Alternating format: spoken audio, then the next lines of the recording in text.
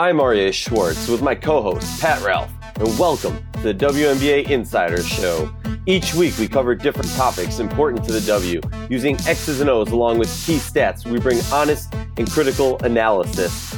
First off, we're going to talk about a game from earlier tonight and a team who played earlier tonight, the New York Liberty. A few things. I had to rewatch the game the moment I got back from the Minnesota-Washington game because I was live there. But Marissa Coleman was somebody who, when New York was doing good, her name kept coming up. And she was making a ton of scrappy plays, which is crazy to think. She was like a last-second cut from Indy, and now she's helping be a utility player and a starter for the Liberty. And also their inability to finish games. Pat, could you talk about those two real quick to me? Absolutely and stuff. So the Liberty have played 6 games so far, and they've played all 6 have been really close. I mean, they've all been within a couple possessions, and they've played in 6 very close games. So they're 2-4.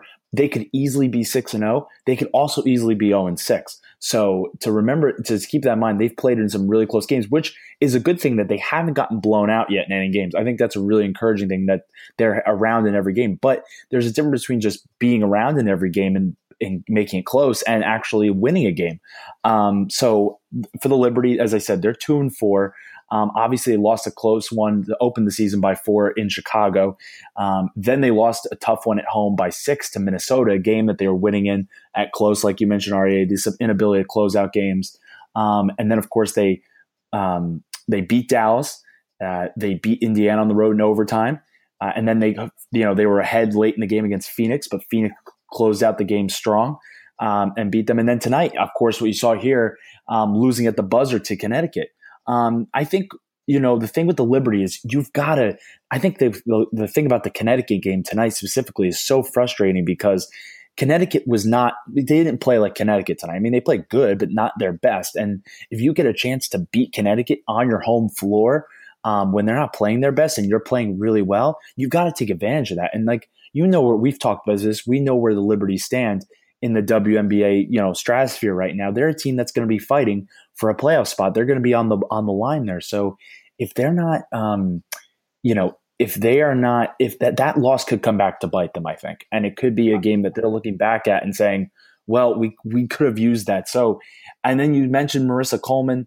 She's been really. I thought the exact same thing. I thought that she would be a player that she'd just be up here for a bit. She'd play a couple of games, and the Liberty might cut her or let her go, or she'd move to the bench as the other guards got healthy. But she's been able to maintain that starting role. She had 11 points tonight against Connecticut. She was a +7 on the floor and stuff, which I believe was the highest net rating. Yeah, that was the highest net rating of anyone on the floor tonight for the Liberty. So she's contributing well. But the Liberty, these close games, I mean, it's great to see them in these close games competing, and you want to see that not getting blown out, but you've got to actually win those games. And there's a difference between just being in them and winning. And that's what they need to do if they're going to be able to get to a playoff spot, because you need to win some of these close games and you need to win them at home. You can't squander those. Before I throw it back to you, Aryeh, I have a really interesting thing I found on Twitter before we started tonight that I wanted to read to you. This came out of the post game tonight, and I don't know if you saw this, but I'll throw a credit to our friends over at High Post Hoops for this. Curt Miller had an interesting statement after the game, head coach of the Sun. Here's what he had to say. He said he was asked a question about the Liberty as a whole and the matchup of playing them, and here's what he had to say. With that being said, I am on the record saying New York is the team to beat this year, period. They have everything. 3-point shooting, which they didn't shoot well tonight. And, they didn't shoot well tonight. Defense, which they showed a lot tonight. Offense, which they did. And they have and he says, and a dog in Charles, which referencing Tina Charles, who had 24 tonight and has had a couple double-doubles this season. They have everything that a championship team needs. In my opinion, it makes this win bigger. I don't care what their referencing the Liberty record is right now. I think New York, when it's all said and done, is going to be the team to beat. Now, Curt may just be saying that because New York was the top team in the East last year. He may just be saying that because he can't say that his team is the team to beat in the East, because I think everyone else in the WNBA would be pointing their fingers right at Connecticut as the team to beat, at least in the Eastern Conference, maybe even the entire league. But it shows tonight that people are noticing that the Liberty are not going to get blown out in games. These games are going to be close. They play hard, they fight hard, and that is very encouraging because then if they're in games, they just got to make things click a bit. And if they win a couple of these, they get in the playoffs, and it's important that they're competing and stuff. That's most important. What stands out to me from that statement is something that I was kind of churning over in my mind, and that, in all honesty, might be the one true criticism of this Connecticut team, which is when you have these teams that are so well-rounded like Connecticut, which is obviously a great positive. You have a team, but sometimes your team struggles, not just a player, but your team struggles. Now, obviously, it's better to have the team struggle than when you rely on one player. But Minnesota, LA, New York, Phoenix, those teams, and even if you really want to talk about that, we could talk Seattle and Dallas.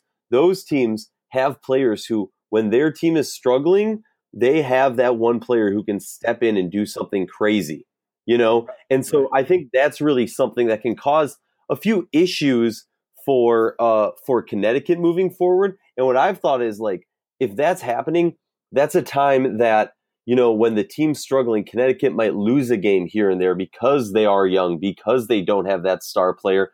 And you would think that the Liberty is the type of team that can win it because they have that ISO scorer that other teams might not have. New York, though, I wanted to point out what you were kind of hitting on. New York has the biggest loss they've had all season, 6 points. Yep, that was to Minnesota. That was the game, and they almost won that game. They had that game, and then just Minnesota was able. It was a difference of a couple baskets that Minnesota was able to make down the stretch. Kind of what they did today against Washington, but that's a whole nother topic for another time. But you think about it, you make a good point there with New York and Connecticut is that, Connecticut, the question mark I think everybody has right now, I think number one, there's still a bit of they're figuring things out a little bit because now they've got Chiney back. They're trying to measure him with Jonquel, and you've got Alyssa Thomas. You have a lot of players, who fit well together, but they're still trying to make that mesh, the rotations and stuff. That's still a work in progress, and that's okay. I think the biggest question you want to know about Connecticut is like, okay, they're young, they're talented, they're good we've seen the stats. The net rating is go on WNBA.com, go on the stats, you'll see the net rating. Connecticut is far and above everyone right now, which is how they've played to start the season. But can they win a playoff series? And that's what you're kind of alluding to, I think, Arya. You mentioned LA and Minnesota. Those are teams we know when we get to the postseason, you get them in a series, they can win. Can Connecticut win 3 times against Minnesota and LA? That's really, really, really hard to do. And Connecticut's a really talented team, but like you saw last year, everyone thought, oh, they're going to be in the semis. They couldn't even get a home game in the second round off their floor against Phoenix. So that's the thing I think everyone has to remember is that, it's different when it gets to the playoffs. And, I think we're excited to see what they can do. But, we have to remember LA and Minnesota, beating them 3 times in a series is really, really hard. As much as the Lynx have struggled so far, it's still really hard. Which is kind of something that I spoke to Maya Moore about in the post game, which is last year the team was very focused on getting that 1 or 2 seed. There was a lot of talk about it and the importance of it, because if you're a team like Minnesota, look, any given Sunday, as they say, any team, Connecticut could pull off a great win, and segueing into Storm, which we're about to touch on, they could get a big win against LA one time, but can they beat them in a series of 3? And as much as I've criticized the start to Minnesota and the makeup of this Minnesota team, once they're in the playoffs, that's a different story. So let's talk about it when we get there. I'm talking relative to now, they have not been a good team, although they did pull off a great win today. Moving on to the late night ESPN2 game, Seattle Storm taking the Los Angeles Sparks on, and Seattle has been looking just I was going to say storming, but that's just bad. But Seattle has been on point. Stewie with these active hands. Natasha Howard is just mobile. And to a flashback to the Stevens hype train, which we are still on, choo-choo, all aboard, Natasha Howard brings a similar effect of the length, the speed to mirror Brianna Stewart so that you can really run the court in a way that Los Angeles has looked tired and old, if you will, in comparison to the Storm. What have you seen so far? What are your thoughts on this game? Well, so far, I mean, that start they got to just outscore the Sparks 24-9. You just look at the score and you're like, what is going on with LA? You know, LA is one of the best home teams in the WNBA. And to be able to, be up by 9 at the half and to be, almost dominating LA like this is really impressive. We talked about this coming into this game, that Seattle, they've played really well so far this year. They're 5-2, but I think we were wondering, okay, they need a real a statement game, a road statement game against a team that can, against a proven team, a championship team. And we are seeing that right now. That can they? Obviously, we're recording this now, and the result will go live, after this podcast we're recording. So I may look like we may sound like idiots right now. But if Seattle can get a win in Los Angeles, that's going to turn a lot of heads, because Los Angeles is playing really well so far. The Sparks, not surprisingly, are already, they're going to be one of the top 2 teams in the league, this 2 or 3 teams in the league. But the Storm, if they can show they can win an early season game in LA, that's a lot of confidence for a young team like that. And it shows that they're a serious team. And what it is for the Storm for me is they're a team that is, which it can be a good thing, but I also think it's a little bit of a bad thing, is, they're a team that if they're hot shooting the ball well and they're hot from the field, they're not going to lose. I mean, when they shoot the ball well, because they're an outstanding offensive team and they're on fire, they're not going to lose. But it's one of these things where if they're not making shots, that's my only concern if they can win. However, though, so far early this season, they're showing signs of having improved on the defensive end and being a more balanced team. So I'm encouraged. I think they're a fun team to watch. I'm not going to lie. I like these new green jerseys they're rocking, these new away jerseys, the new Nike ones. I'm liking watching these pretty good.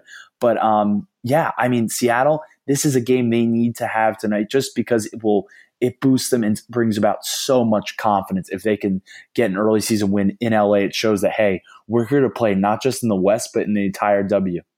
It sends a message to the whole league, kind of like you're saying, that says, how everyone's kind of expected us to take that leap. We're doing that now, and we're doing it with pride and power. Brianna Stewart at the half, 12 points, 17 minutes, only 3 rebounds. But then you flip it on over to Natasha Howard, who's also got 12 points and 7 rebounds in 17 minutes. Those 2 bigs down low, I can't speak enough about their flexibility and their ability. Something that I want to shine a light on before we move on to LA. There's only one team right now that has 2 scorers in points per game, top 10 in the league. Seattle. A lot of people would think, Nneka Ogwumike, Chelsea Gray, Odyssey Sims, even Candace Parker when she's come back. But no, Nneka's top 10, Chelsea's not. So I know that's just points, and we can talk about assists. Chelsea's up there for assists. We can talk about rebounds. Stewie's up there.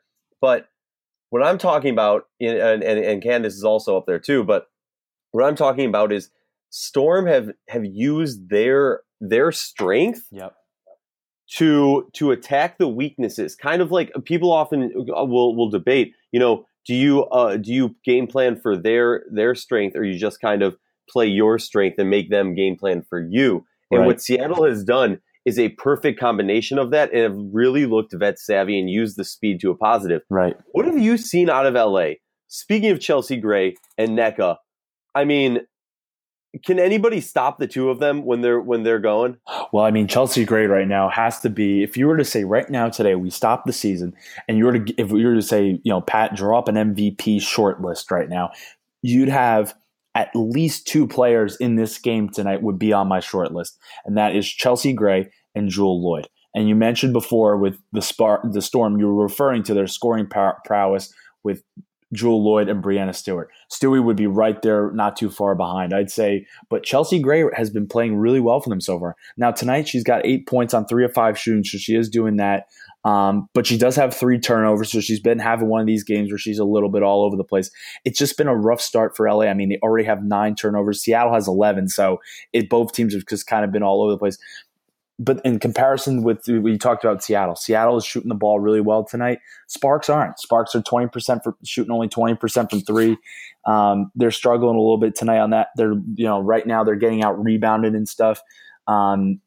It's the Sparks, what I like about them and stuff, and we've talked about this, is that they have the talent, and like the thing is, as they said, they got off to a slow start tonight. They were able to, outscore the Seattle by 6 in the second quarter to get it down to 9. Like that's a very manageable deficit for LA at home. Like they could get, I think, I'm not going to lie, if I'm the Sparks, I have to be feeling pretty good to only be down 9 at the half with how that first half went. What do you think? Do you think that LA should be feeling good right now with where they are? Or do you think it might be a little bit fool's gold that this is too good to be true?